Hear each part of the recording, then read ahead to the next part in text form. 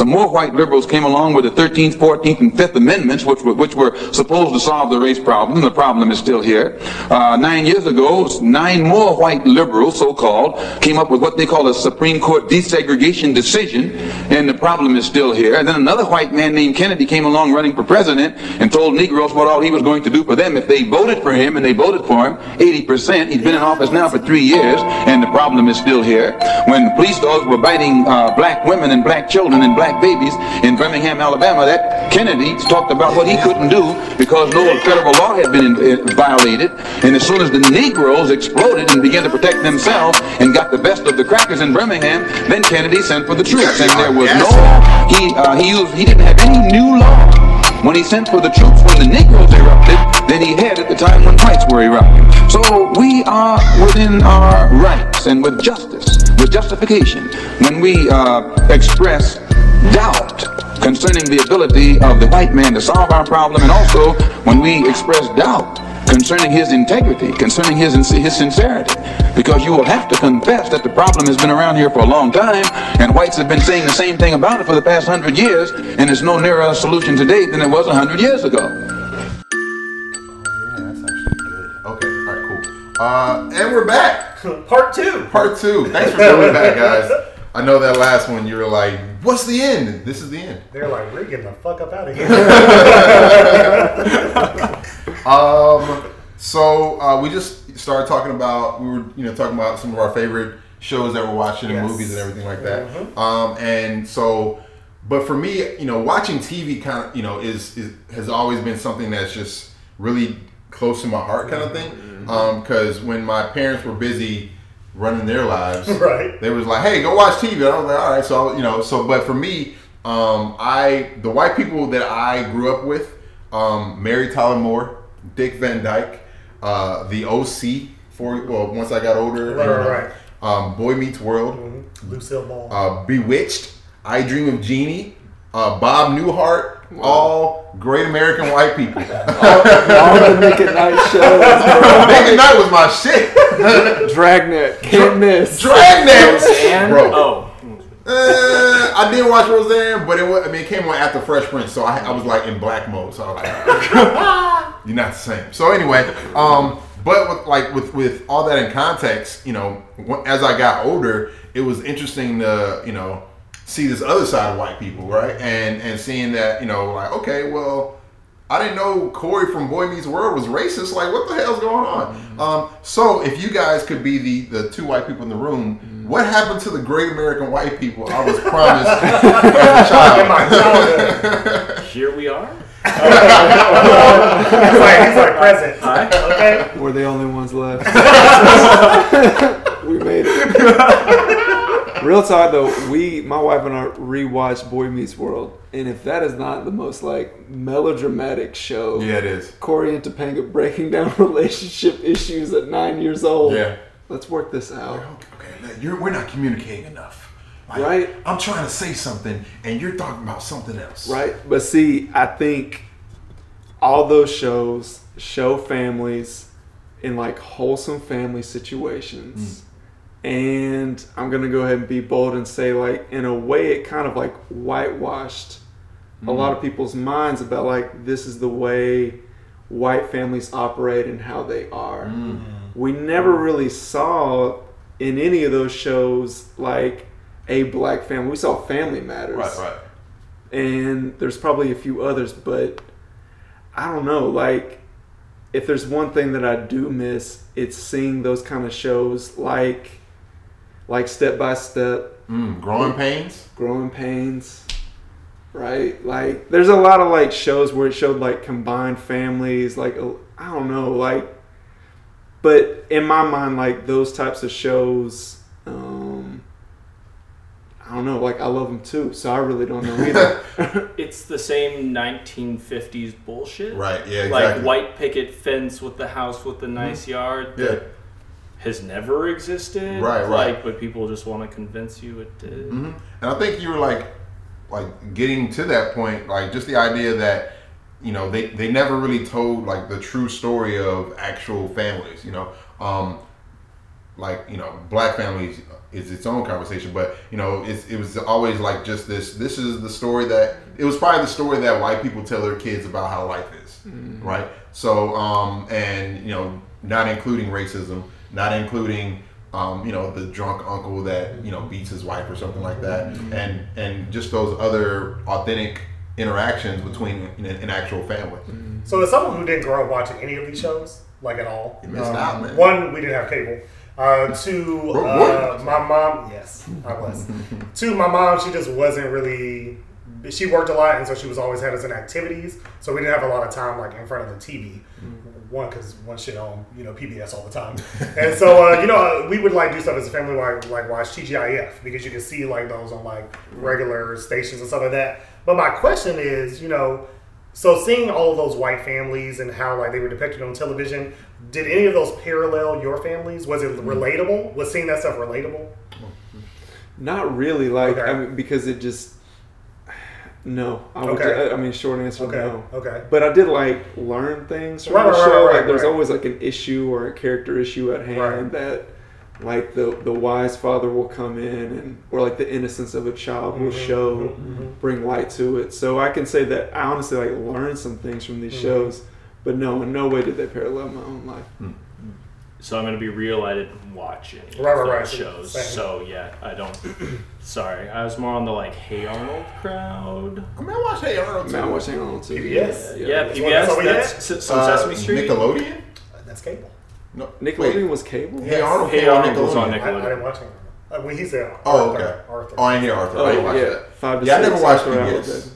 That's all we I had. had Nickelodeon. Yeah, so like I grew up, so that's interesting because I know like as a black person, because I've seen like bits and pieces of some of these shows, watching stuff like this, it's kind of like a window into like how other people are living, and I always wonder like, is that factual? Because even watching the Cosby Show or Family Matters or Fresh Prince, that wasn't my fucking family. Like we had our own like ways of showing love, but we also had like dysfunction that wasn't packaged so poignantly in like some of these black sitcoms where like yes the conversation is meaningful, but it's also like at the end it was still like a happy ending. Like not everyone got that, and so it's interesting hearing like how you watch shows like that and it kind of like taught you stuff or like it made you think of white people in a certain way. Like personally, my mom was very clear with us about white people. My mom, she probably prejudiced.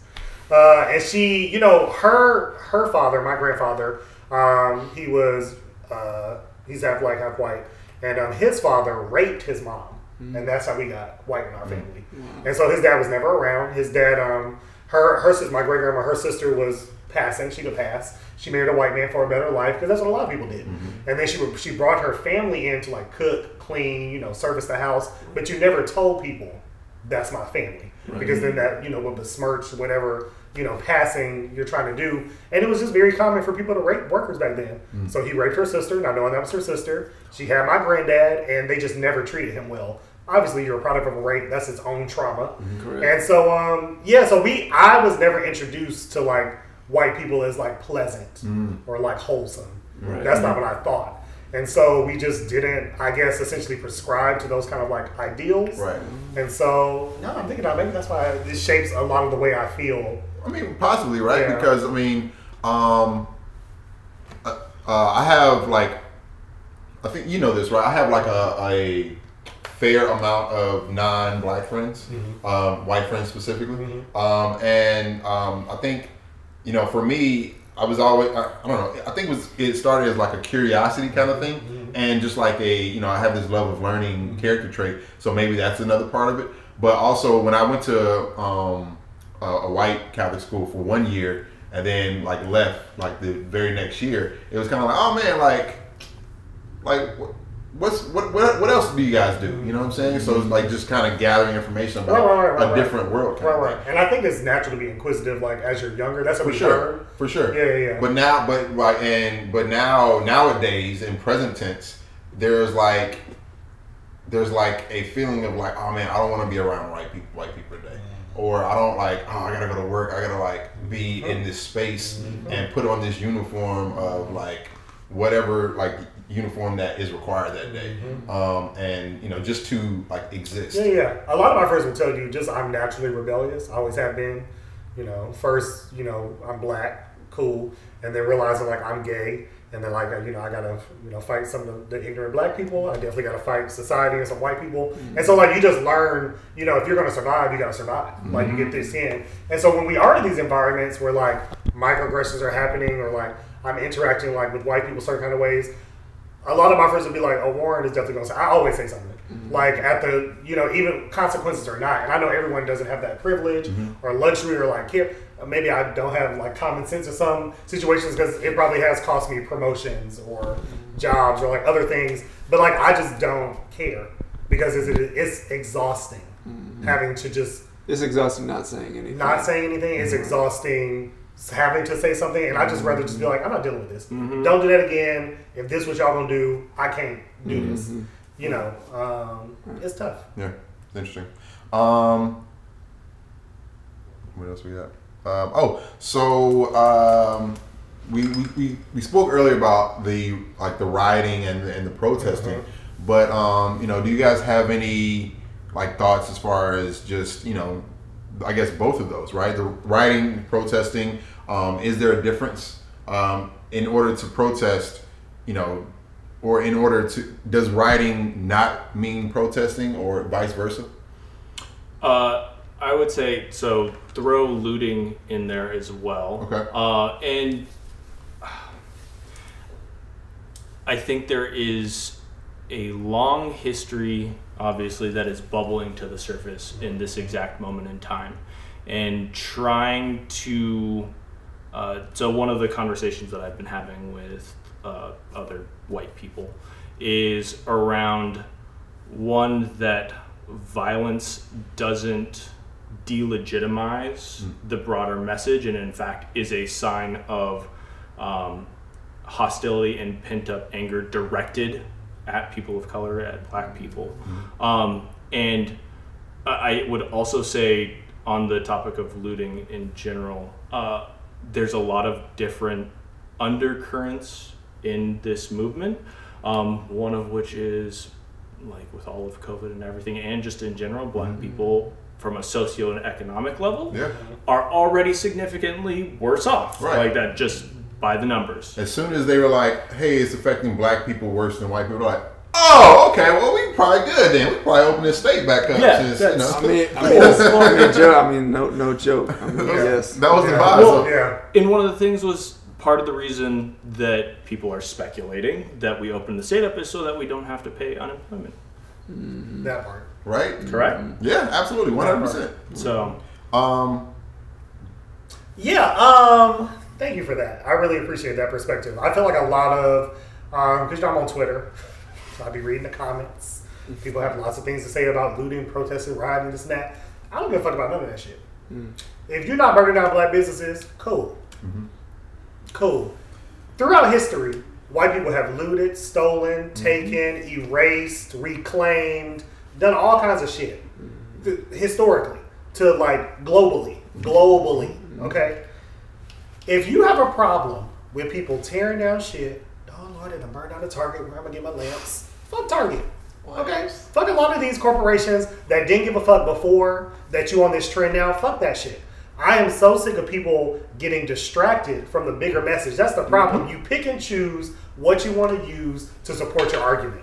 I can't support Black Lives Matter because I don't support people stealing. I can't support Black Lives Matter because they beating up on cops. I can't support, black people because, when you do all that other stuff, it legitimizes, disgraceful flag, it legitimizes everything that, see, y'all awesome thugs, y'all are this, y'all that. Fuck all of that shit. Yeah. Okay?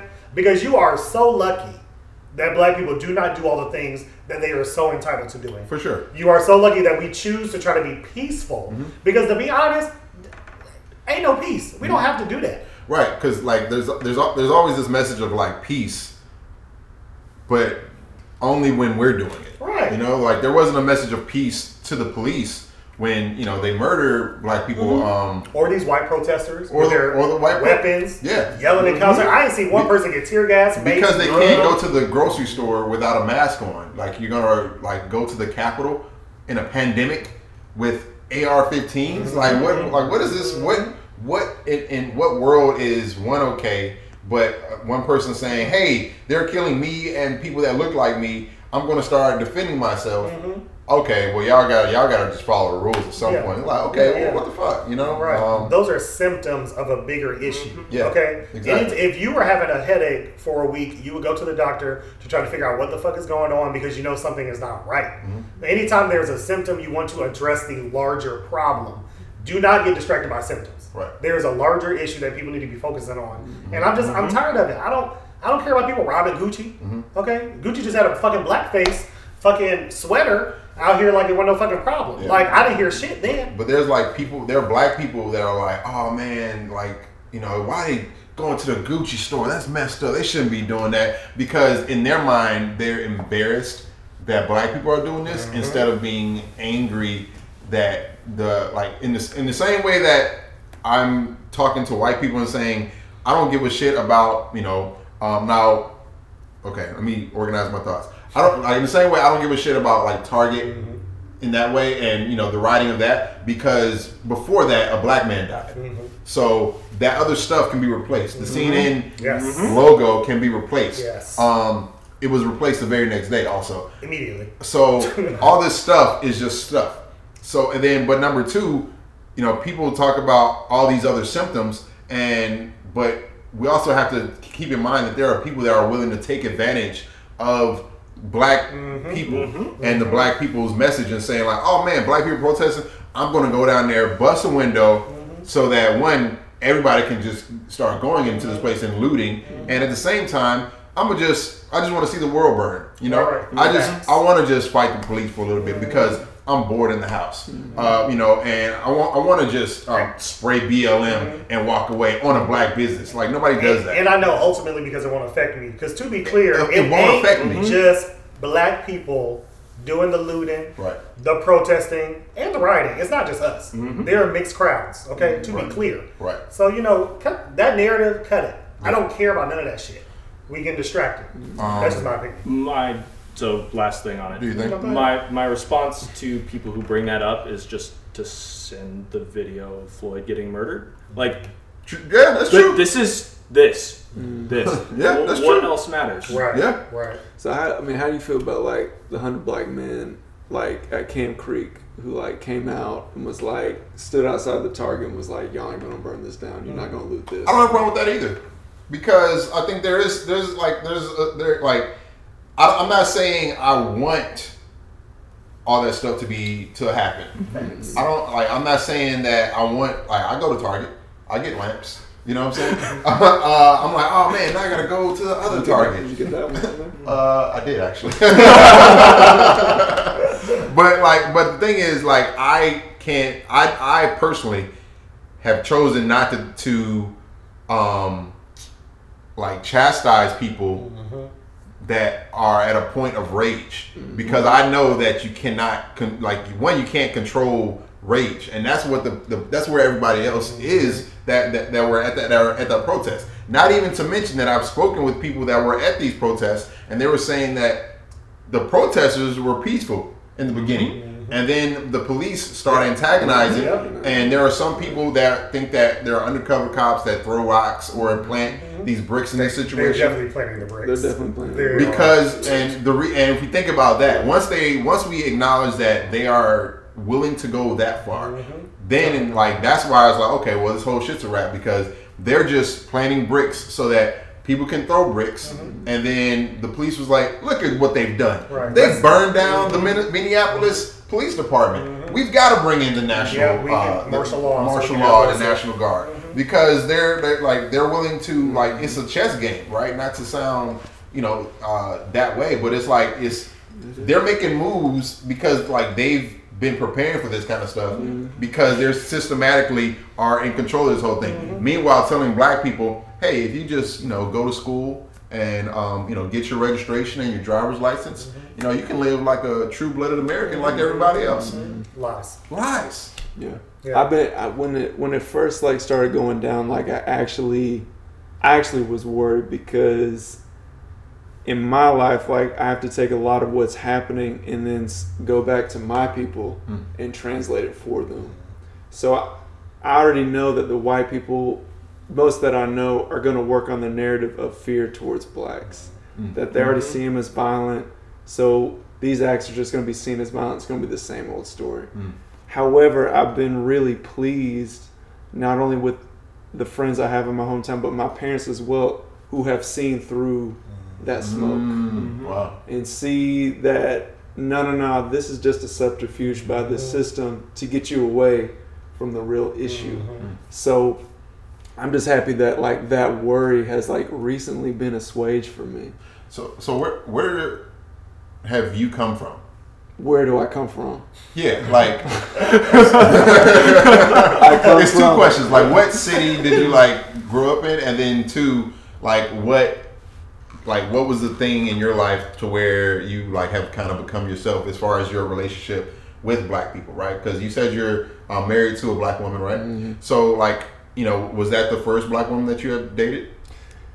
Yes, because from my hometown is Cleveland, Georgia. It's a small mountain town that's like next to Helen. If you've ever been up to Helen, it's mostly white people. There are a few black communities in the area, but for the most part, like there's really not. So my narrative is that my dad was one of 2 bank presidents in this small town.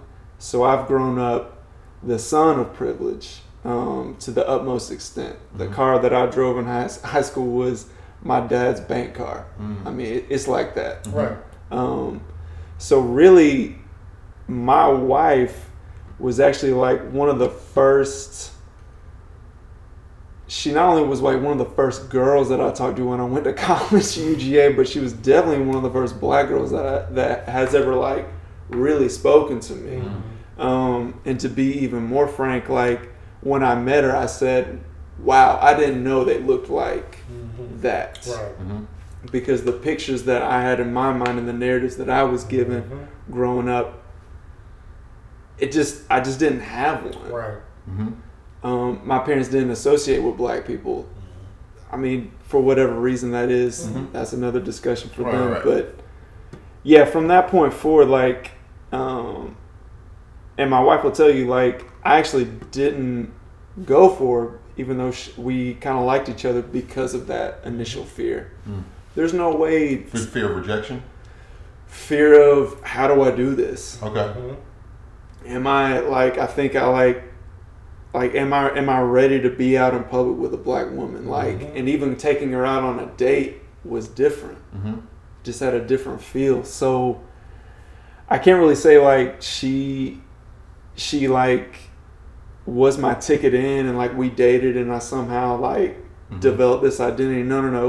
It was nothing like that. Right. But I mean that's kind of the irony. She really was like the first black woman that I ever really spoke to. Okay. All that way. right. Chris, have you dated black women before? I have not. Okay. You should, man. He's married. Love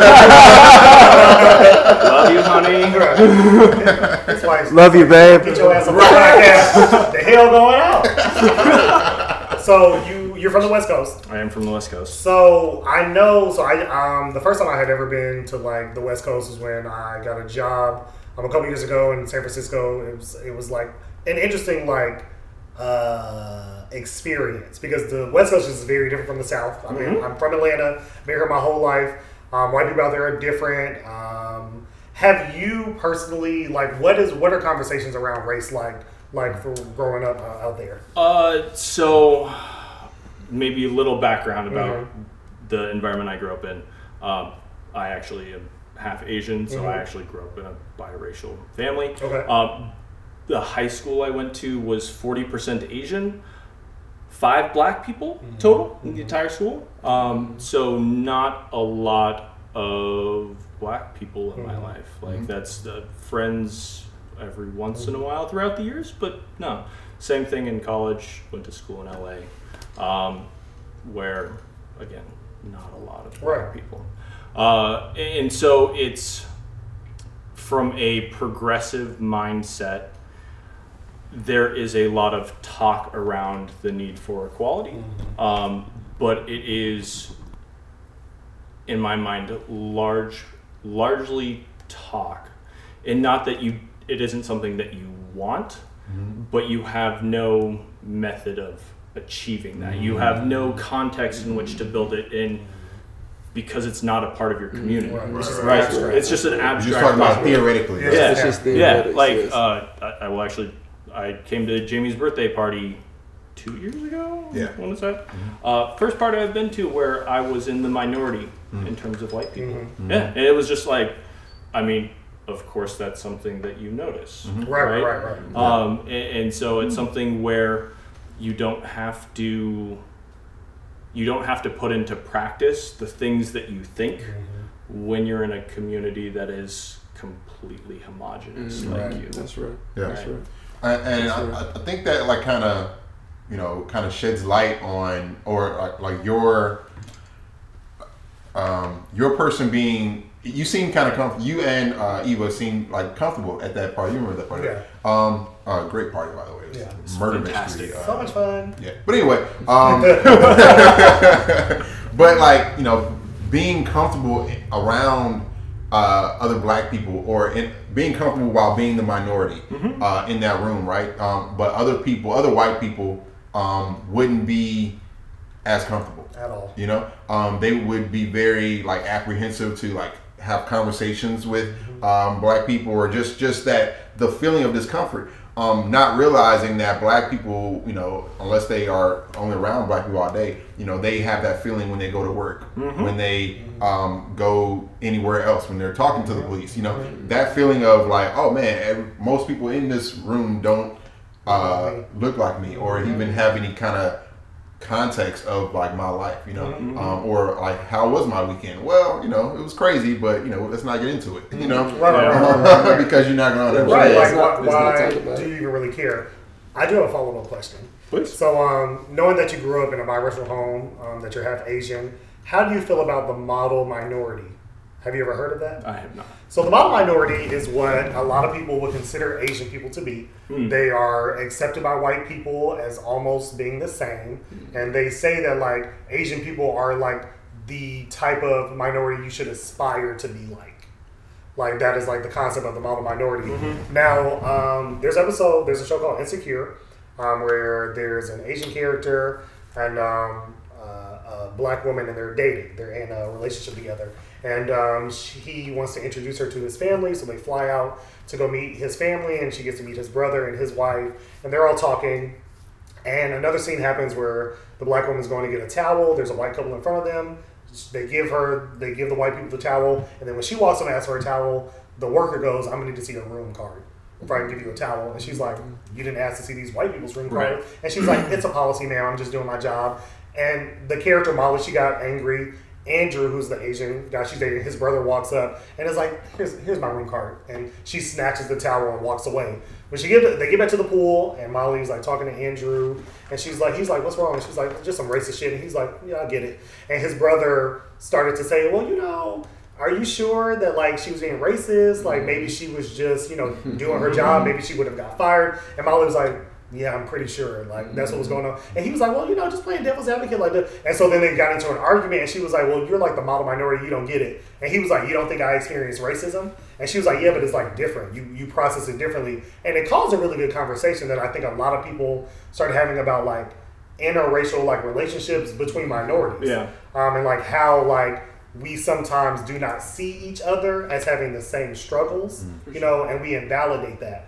And so I just didn't know if like that was something. So I would say being Asian, so statistically Asians make actually like 140% of white people. So when we talk about racism coming from a place of privilege and power, hard to like, you have a lot of privilege and power in that situation. And to your point, like I have never, so I see myself as, I guess, a white person or Asian person, depending on the situation. Right.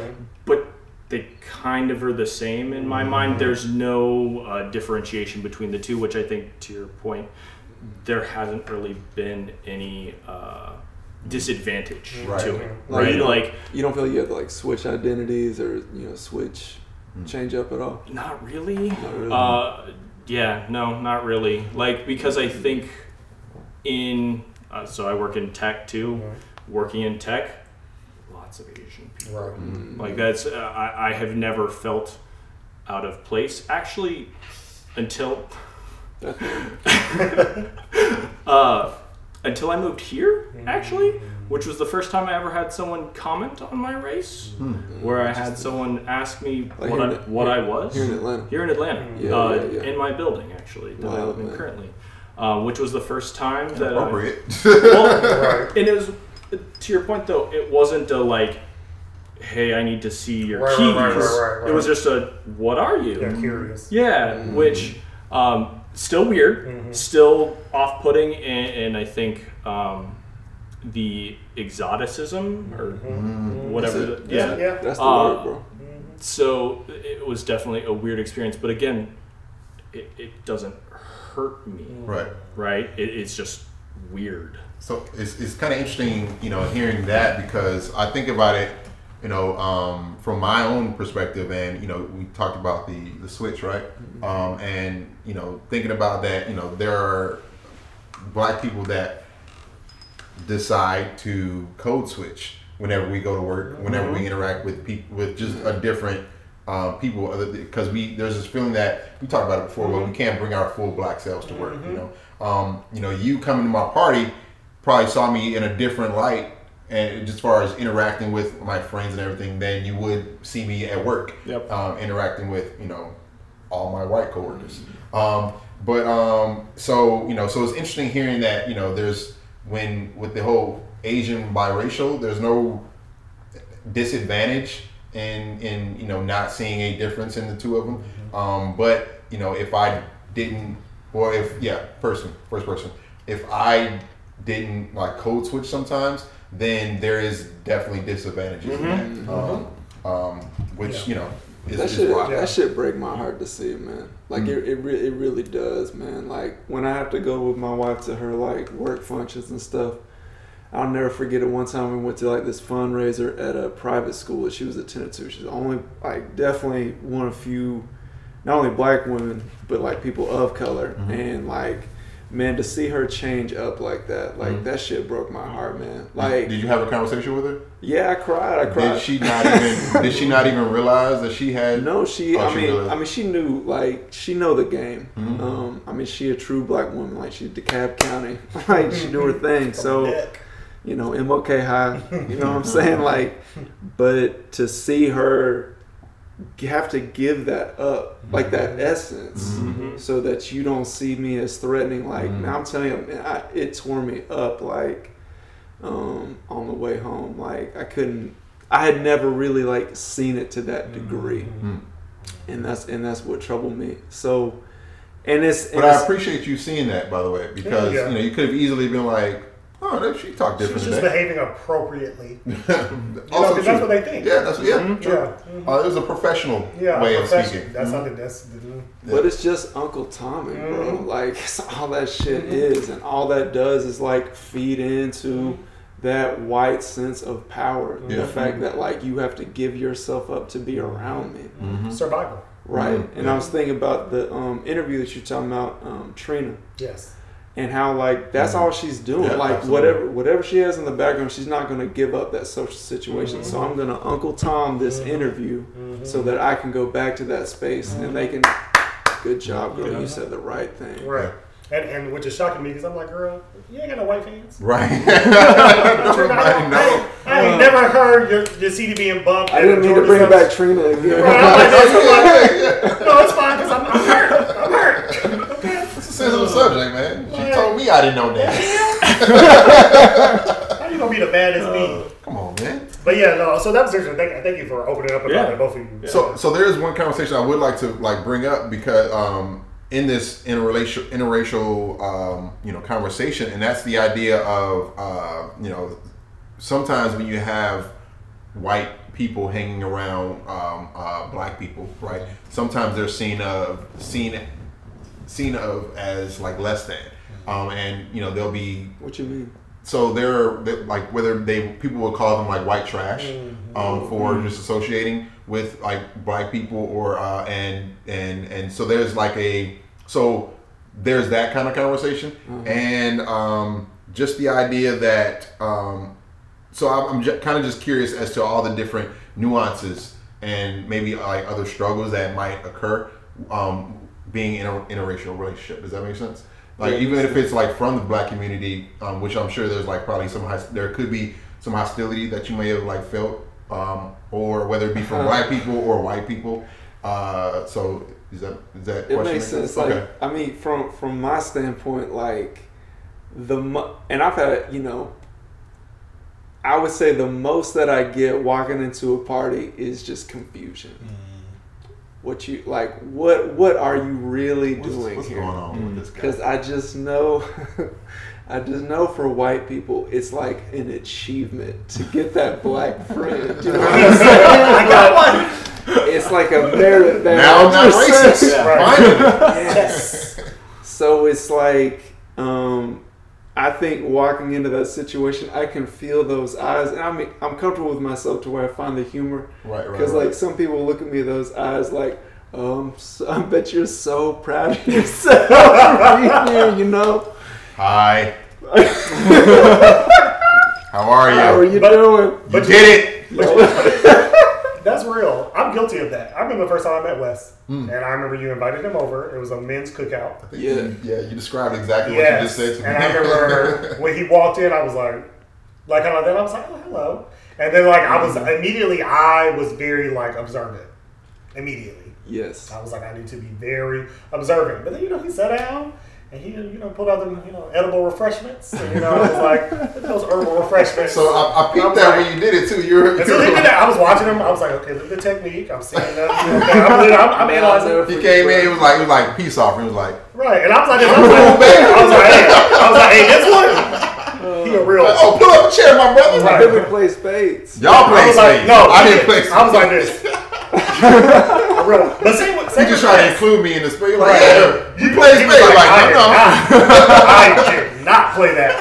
Yeah, but even like with Chris, I remember meeting Chris and I made a comment to Jamie when we were talking about doing this episode. And I was like, I want Chris and Wes on the episode. I said, particularly because just meeting you just felt very genuine. I said, but Chris in particular, when he walked into a situation where he was the minority, it did not make him change. He didn't act. You just were like very yourself. Awkward. And, like, no, but it was great. Like, he didn't try to leave early. You didn't like, and I think it was the Halloween party. Your wife didn't even come. It was just you, and you were like chill. Yeah. And I was like, and so me and my friends were like, we really like Chris. I was like, Chris is cool as hell. So yeah, we were just talking about how white people leave early when they get. When they get up early. And so I was like, I bet you don't leave early. And that was my thought. I said, he don't leave early. And then I was like, you just stayed and kicked it and talked, and I was like, okay, cool. Yeah. Once they've had the conversation with Jamie and maybe somebody else. You're like, hey man, how's it going? Okay, yeah, take care of your party. All right, man, we did that thing, so you want to go ahead and wrap. That's the most important part of this to me. Is probably gonna start shooting each other in a minute. All right, we gotta get out of here. I don't want my wife to have to change up who she is. I mean, that's true diversity in the workplace. Like, I swear to God, we see the black person walk in, we go, okay, we got the quota, so therefore we're not legally liable. Right. But true diversity is actually being who you are in those spaces. And again, it's exciting to see that white coworkers of my wife are reaching out and talking to her.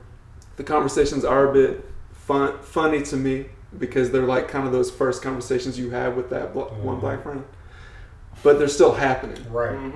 But again, like, I just want to live in a world where you can come to a party and be yourself. I can come to a party and be myself, and that's true for everybody. Right. And I think something that's important in what you just said is like diversity is more than just presence. It's more than just having people. Because, you know, I can go to any room, but am I my full black self in that room? And do I feel comfortable enough to where I can be my full black self? Can you go to a room and, you know, not just like, hey, we got gay people that work here. Yeah, but like, does he feel comfortable to be his full self in that room? If the answer is no, then that place is not diverse. Right.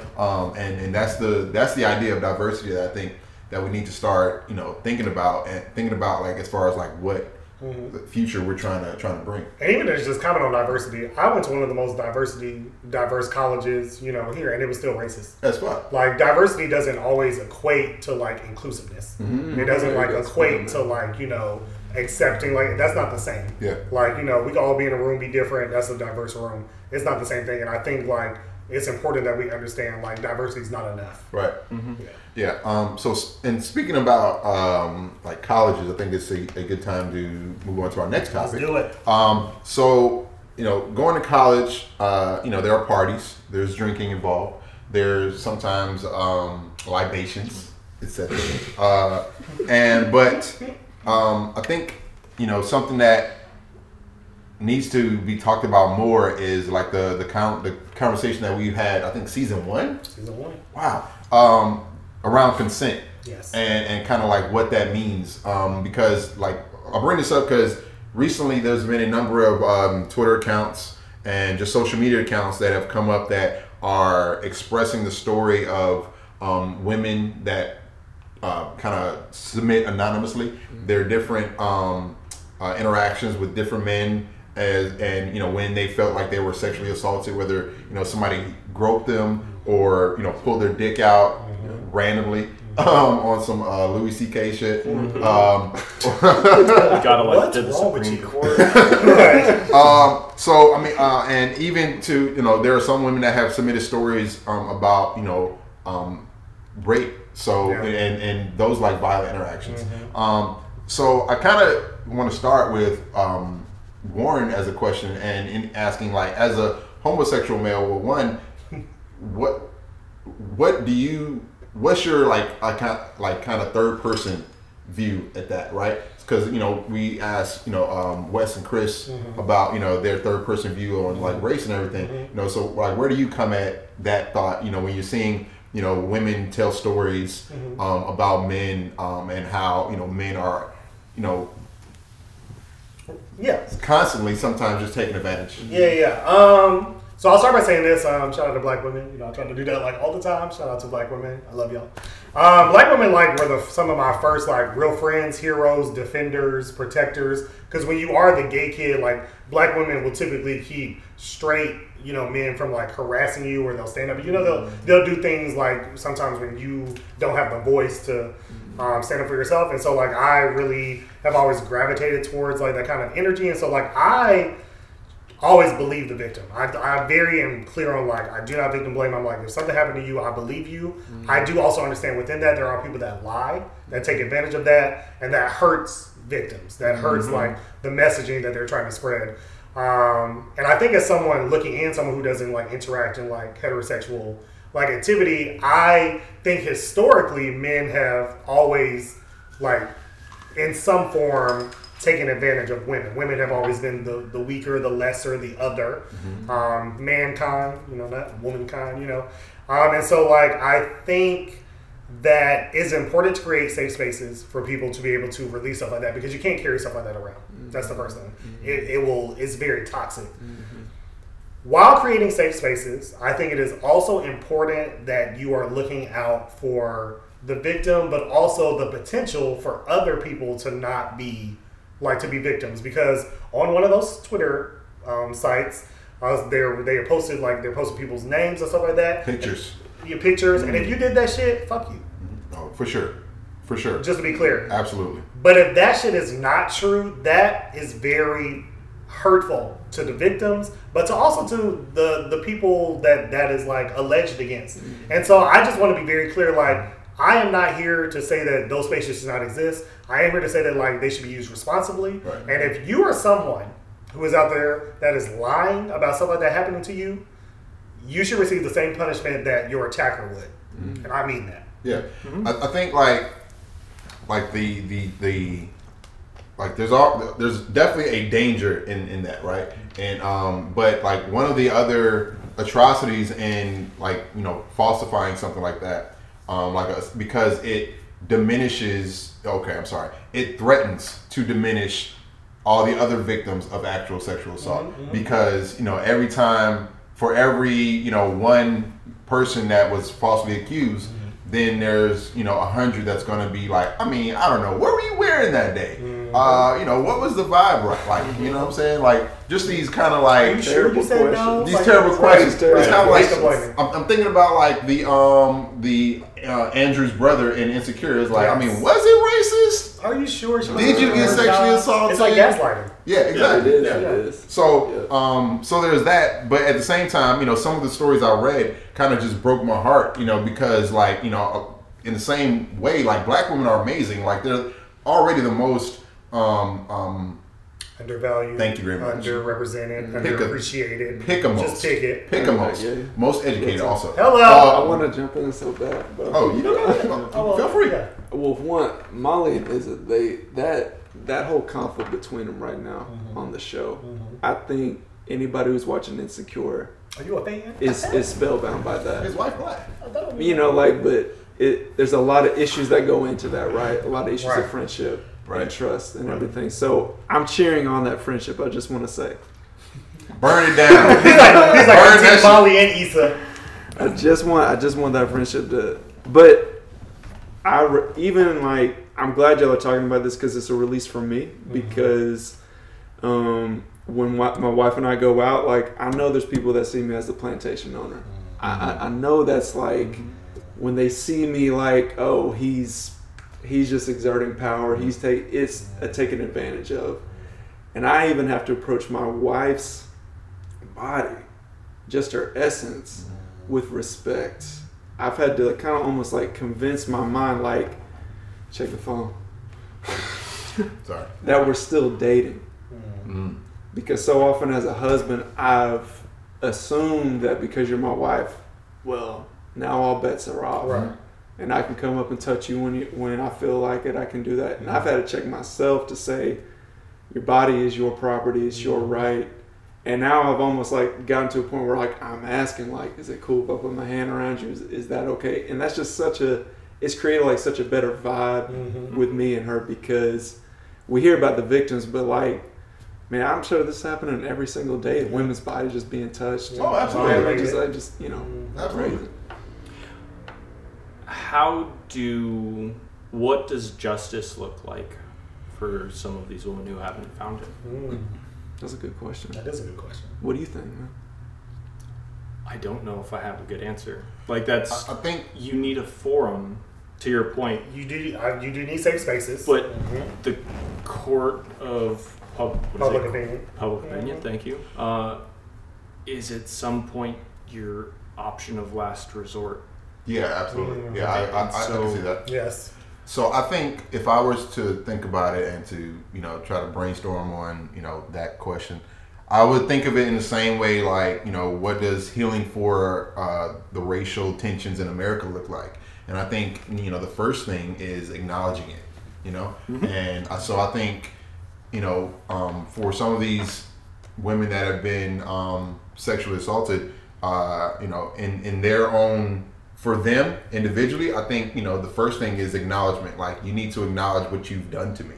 And then we can go from there as far as, you know, repercussions and in an authentic way, not just, you know, apologizing on some of these social media things because, you know, you look like a rapist on Twitter. But like a genuine feeling like, oh man, I don't have that permission just to peruse your body because by definition it's your body.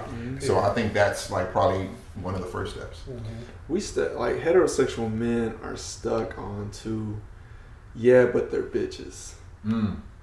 I think it still sticks. Like, man, I can't tell you how many times like I'm around men who are married or involved with a girl, and it like how quickly that word and that label come up, and I feel like just from it's really, I don't know, it's really on us. That's how I feel. It's on the button. I think it's like in those kind of in those conversations or in those rooms, that's when we the non, like, you know, whatever guys saying like, hey man, I mean, come on, you know, just that little bit of like pushback and saying like, bitches though, like, you know, there's something else. You know, because what's he gonna do? He's gonna like really go in about no man. We like I said, they're actually bitches. Like, you know, but Finish your burger. But like, you know, once we start making it uncomfortable for, you know, our like, you know, our brothers to be in the room, if they want to be that person, then that's when we start changing what the room looks like. There was actually something around racist jokes, sexist jokes. If someone says one, make them explain it to you.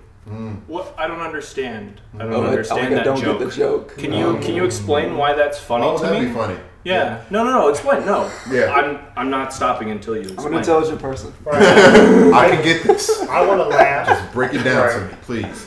And I mean, yeah, that's a very good point. Yeah. I like that. I like that. So also don't rape. Just don't do that. I'm telling y'all to cut that shit out. Just come on, guys. This is we've said this before, right? Fuck. We Like, said it before. And we yes. did? Okay. They still okay. All right. Well, Yeah. just don't rape again. Well, just don't rape. Strike Don't the grab end. people's bodies, and you know if you do because you forgot what I just said, you know, just I don't know. I don't have to say everything. Yeah, I'm gonna put it this way: don't do things to women that you don't want a man to do to you. Okay. Period. Is that a threat? No, seriously, just think about it like that. Like, cut that shit out. Like, straight niggas love to be like, no, I would don't. Hey, they better, if you were to run, okay. Women feel the same way. Okay, cut that shit out. Yeah, even more so. I found myself actually, you know, this is kind of extending this conversation a little bit, but I found myself, you know, sometimes being more mindful that women are rightfully afraid of men. You know, just you know, from Jump Street, right? Because you know, there's crazy. There's so many things, right? So you know, in dating, you know, I'm you know usually not as like I want to say like aggressive or forward. Like I'm aggressive and forward when you know I understand you know it's a place to do that, right? And you know even in sex, like I've learned that you know actually like having those verbal conversations like, hey, is it cool if we go here or you know something like that. Now I'm not gonna do this because you know we're obviously just here, but yeah. So like just being more mindful in that, and you know that once I am granted that permission, that you were just saying, you know the connection is just a little more stronger because now you know she feels like okay. Before I wasn't sure, but now like yes, I'm making this decision. Because now there's respect. There's respect. And that's all people want. Respect me. Right. Right. Yeah. Yeah. Ultimately, I feel like you want, I don't know, like you want the woman to guide you in a way, like where, like which is better, like you going and putting your arm around her, or like your girl coming up and like cuddling up next to you. That's like you can't beat that shit. Like I got it. Yeah. Thank Yeah. you. Exactly. I did good today. I want to get on that so bad, man. Which one right here? That white shit. We're no. Okay. I'm sorry. I do Well, though. spoiler alert. Don't y'all do it? We weren't gonna do white shit today, but I guess we'll just go ahead and let's do what Wes wants to do. This is his podcast. I'm here to exert. Speaking of white shit, Black Lives Matter. There's a movement, you know, because of the current times, a lot of corporations are starting to acknowledge Black Lives Matter. One of those being the NFL. The Jordan brand has donated like I think $100 million to I don't know about specifically Black Lives Matter, but you know just that cause. And just a lot of we're even seeing like in I think Apple Music they you know put up Black Lives Matter on you know when I'm trying to listen to some music, and I think you know all their playlists were just you know black music for like you know a day I believe. Do you guys have any? Yes, you do. Okay. Being a trendy activist is easy. It's easy when it's trendy. It's easy when it's the thing to do. It's easy when you're afraid that it's gonna, you know, threaten your profits, your margins. I think it's easy. I want to see real action. Perfect example: Bank of America. I don't remember the amount. They donated some amount to black organizations, and then a financial analyst came out. He was like, the money that they have donated is just the money that they charge people in overdraft fees for 1 year. It took nothing from their capital. So that is not money that they gave. That is money, that's your money that they already took from you. That's the first thing. That's not real activism. Yep. That's not real charity. Target also did something similar, I believe, too. That's not real. Lego, perfect example. Lego, they came out and they were like, they made a statement that very similar. toys? Yeah, Lego the toys. They took all of their police officer Legos off the shelves. You can no longer buy them. Oh, What? Then they donated money to black schools for children who live in communities that don't get the proper money because they live in communities where the property taxes are low, to like reinforce education and learning for children who don't get the same like opportunities that their richer or white counterparts. Like that is how you impact racist structures. Yeah. That is actionable, things that like show real activism. Right. I want to see more than anything, because the white agenda is moved with money, and I feel on it. Not to take away anything from Lego, but at this point, that doesn't satisfy me. What I want to see you do is actually go have a conversation in a forum with the leading members of that school, of that community. I want you to actually sit down at a table and look at them as a human being, right? Do the work. Do the honest to God, tangible work that I can see. Because money can be pushed. I mean, what do you know what's going to happen with that money? You know, Right. you have no idea. Well, the pessimist in me says that it's the financially responsible thing for these corporations to do. Oh yeah. Is to give that money because it will lead to returns, because if they appear to not support those movements, then they're going to die in the court of public opinion. They're going to die and people won't want to support your businesses. And so it's not just spending whatever, some small chump change. Spend something significant. Do something significant. Yes. And I would actually say that I try and apply that myself, where it's you can donate money, but it's just money. That's different than going out and protesting. That's donating your time. Yeah. Like actually having conversations with people, to your point. It should cost you something to It should support. cost you something. And I think there's no better cost than time. Right. I mean, it is the top resource that we have. And I kind of just want to like comment on something like around the time I think actually last Friday, the day of the George Floyd protests, and like when all the riots kind of start escalating a little bit. You and I were already scheduled like to meet up, right? And so you came over with some brews, and we just kind of talked a little bit. I just want to say I really appreciate that, and for you coming over and just having that conversation, because the conversation, like I probably talked like 90% of the time, and because a lot of mine was frustration, anger, venting. Also been quarantined, so it's like a whole thing. but with you just being there and listening, and realizing that this is an area that I'm not as knowledgeable in, so I'm just gonna hear what this person who actually is, to get my own frame of reference. That kind of conversation is what you guys are talking about, is the doing the work and just figuring out hey man, not a text saying how are you. Now while that is fine, I know for a fact there's a lot of black friends of mine that had issues because they weren't seeing any of their white friends also come out and display disagreement with just how black people are being treated, so to where people are angry with some of their white friends for their silence, which myself included, right? So I just want to acknowledge that and say thank you for coming over and just being willing to have a conversation. I know that probably wasn't even your actual intent or something, because we were just catching up, right? That was scheduled for a week, but once we did, it was still appreciated. And absolutely, and I will say something in terms of, you mentioned actually earlier, the sympathy versus empathy, and very white. It is hard for me to empathize, easier to sympathize. Something in having that conversation, it hurts my soul because I adopt some of your pain, and I think that is a good thing. So no, I appreciate that for sure. Big facts. Yes, sir.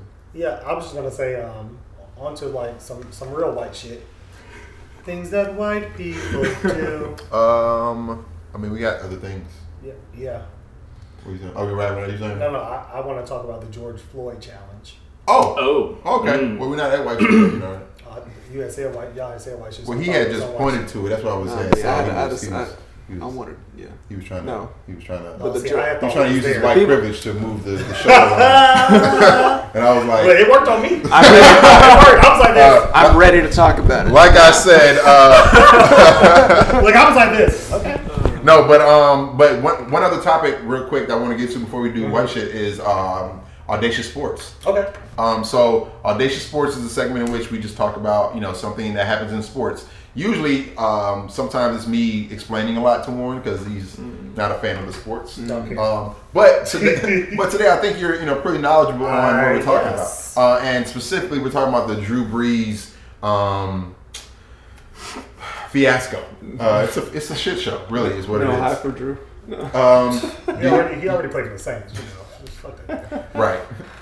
So it started out where somebody had asked Drew Brees a conversation about, you know, what are his thoughts, I believe, about the kneeling and everything. And he had already spoken about, you know, Colin Kaepernick previously, and his message was the same when it came to his first response was, I don't agree with any disrespect towards the flag, etc.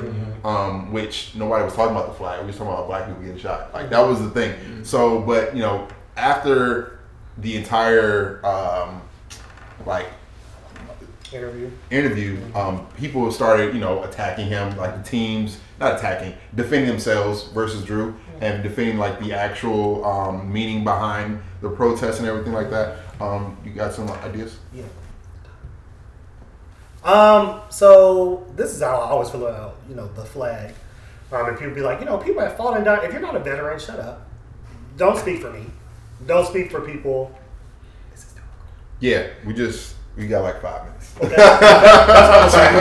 I apologize. No, that's fine. That's what I was like. So yeah, so like, as a veteran, like, you know, if you haven't personally been out there fighting the war, if you ain't never really done any of that shit, but you have all these feelings about the flag, shut up. Just stop. Like, you're not so passionate that you enlisted to go fight in America's war. That's my first thing. Second, I love Malcolm Jenkins' response when he was like, you know, my grandfathers and they fought in the same war as yours did, but when they came back, they still had to fight racism. Right. They still had to deal with all these other things, a country that hated them. So once again, you speaking from a place of privilege, okay? And it would have been so different if he had just said, you know, I understand why people kneel. I understand like this and this and that. But, you know, for me personally, I just, you know, I'm not going to kneel because to me it's disrespectful. I would have even like accepted that better if you had acknowledged why people were doing it in the first place. Right. Instead, you know, you use the same rhetoric like, kneeling is disrespectful, this and that. And so many military people have come out and said actually kneeling is one of the most respectful things you can do. You know what I'm saying? Like, you're tired, Drew Brees. You're tired. Yeah, because you're actually pausing on what that flag means to everybody to live under, rather than just putting the hand over the heart and reciting something that was told to you as a child. Period. Yeah. There's a little more reverence there. Yeah. Good.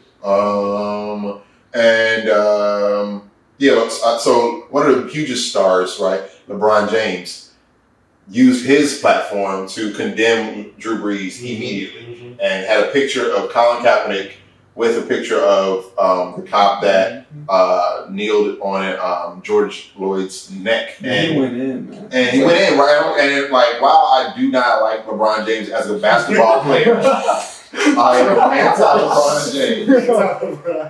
However, I can do nothing but like appreciate and respect him as a leader in the community, but also like just somebody that is willing to have that conversation and to, you know, stand up for, you know, what he believes is right. With that being said, of the, you know, couple thousands of rich black players, etc., this is one person. And of course, there's like Malcolm Jenkins and others that, you know, also speak. But look at him knowing sports. But also, you know that, you know, if that happened more, like what else would happen, right? Right. Real talk. So yeah. All right. Wes, what happened? He disappeared. Ain't no strikes again. Damn it. The snaps. Thanos has. I'm sorry, Thanos. Wes had to leave a little bit earlier, so we're just gonna wrap up this part of the. Yeah. No.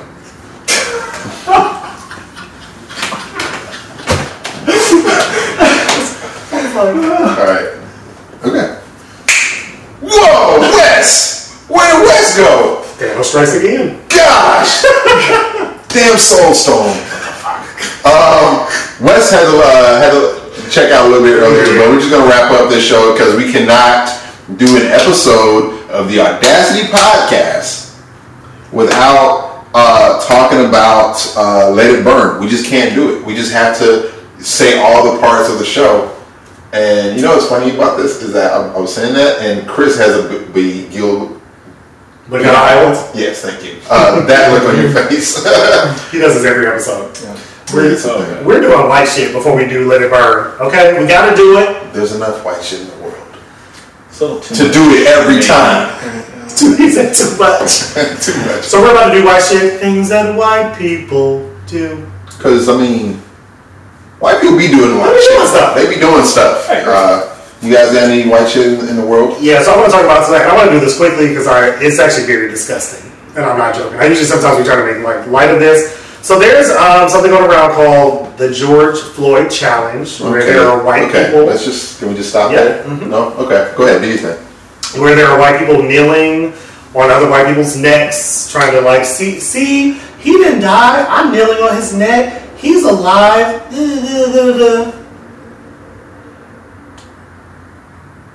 It's disgusting. All right. And if I see you doing it, please know we've been reporting your social medias. Cut that shit out. There's disagreement with somebody's protest. Mm-hmm. There's racism, mm-hmm. right? And then there's just an indecency. That kind of exists. And I've even seen stuff to where like some of these are teens, like teenagers, but some of them they'll like post on Facebook and they'll say like, "Oh man, you mean to tell me that this nigga couldn't breathe?" Pointing at his nose and his lips, and I'm like, "What are you doing? Wow, this is still a person, a human being that actually did die. There are people that are still mourning him that actually knew him that will never see him again. There's a decency that is like what's what is wrong with you?" The lack of compassion is astounding. And so, I get politics, I get perspective, I get opinions, I get like all of that. I'm not going to argue with nobody about like tragic loss and human decency. Yeah. If you don't get it, we don't have nothing to talk about. Right, because So, did Wes have any white shit before? He did! I heard him say something. I've been trying to tell a story. So before Wes left, he was telling us so much shit. He's really excited about this. He said he was at a restaurant, and he said this white woman came in, and she was like, "Who the fuck escalators at outside blocking my car? Who the fuck's escalator? Come to the front, whoever Escalade it is." And this white man stood up, and he was like, "That's my Escalade." And she was like, like she just knew it was a black man. She was so ready to like go in on a black woman, and then when she saw this white man was like, "That's my Escalade." She was like, "It's actually it's funny how the audacity. You just lost all your audacity. Right? You was ready. You was with it. Lost the audacity. You done lost the audacity. You was ready to go in." So you saw this white man walk up. You were like, "I'm so sorry. I did not know you were the owner of that Escalade outside." Also, are you single by chance? I am so sorry. This is not how I am. I'm stressed. I'm just a little stressed. There's so much going on at work. I apologize for my disgusting. Yeah. Get out of here. Yeah. Any other white shit out there? You know anything? I'm good. You good? I cried watching a space shuttle launch. So that is some white shit, actually. That is some white shit. I'll say it. That's some white shit. I'm glad you owned it. That's true. We didn't even suggest that. And it was not just me, but it was all my white friends. Oh. Was there a group chat or something? Nice. Like, did you see? They made it. That's crazy. NASA, do better. Okay, because these private companies, what are you doing, NASA? They make you look bad. They could have sent one black person up there. Something. Well, we don't want to go. Nah, ain't no black people up there. I don't know what's in space. Y'all come back and let me know. Space not lit until there's a small black pocket in which we can all. Black So now is the time for our Let It Burn segment. But before we do, Warren, could you tell the audience, new and old, Yes. on where they can reach us and some other things? Yes, so you can reach us at The Audacity JME and Warren. That's our IG. You can reach us at our personal IGs. Warren's World 18. Say less, Jamie. Say less, Jamie. It's new. I'm still getting used to it. You can reach us on Facebook at The Audacity Podcast, which we might be deleting because of y'all politics. You can also catch us on Twitter at The Audacity Podcast. That's our Twitter handle. Mm-hmm. Yep. And so this Let It Burn segment is a time in which we let something burn and kind of like get rid of something, and Warren has something else to say. I'm so sorry. We also have an email for those of you who have questions, you're interested in like content, you want to do business. It's the Audacity JME and Warren at Gmail. Yep. .com. Can't forget the comms. So the Let It Burn segment is a time in which we kind of just, announce something that we're going to verbally kind of get rid of in our space. And we, just have like today we have, I think we've had this before, one of our favorites. That's a good one. Mahogany Teakwood High Intensity. Get into it. All the things. So, with that being said, Warren, do you know what you're letting burn? Because I am not prepared. Yes. So, what I want to let burn this week, and I just kind of have like some clarity, I decided this today, is some of my own prejudices against white people. I really want to try to be more, I speak a lot about like inclusivity, and about like how, you shouldn't be judging people and how people should just be allowed to show up as their full selves and not be judged. And I definitely have some biases and things that I need to work on, and a big part of like having you guys as guests was selfishly for me to kind of like get a peek behind the curtain, because I don't really think we have enough transparent conversations with white people, to just be honest. And this was actually pretty dope. So I want to let that burn. Okay, that's what's up. Speaking of. Come on, Flames. Oh.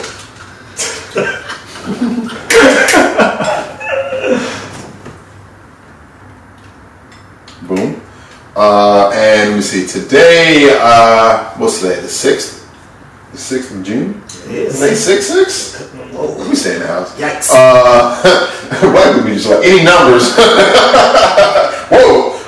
But today I'm letting burn silence. And while I have changed my Instagram handle to Say Less, Jamie, it's a complete difference from Shut Up, Jamie, obviously. Facts. But like saying something in presence of all these different I want to let burn silence, because anytime that there's been something going on, not all the time do we always say something, right? Not all the time do we feel that we have enough knowledge, or do we have enough intelligence or the right words that we have to put a message behind whatever it is that we're feeling.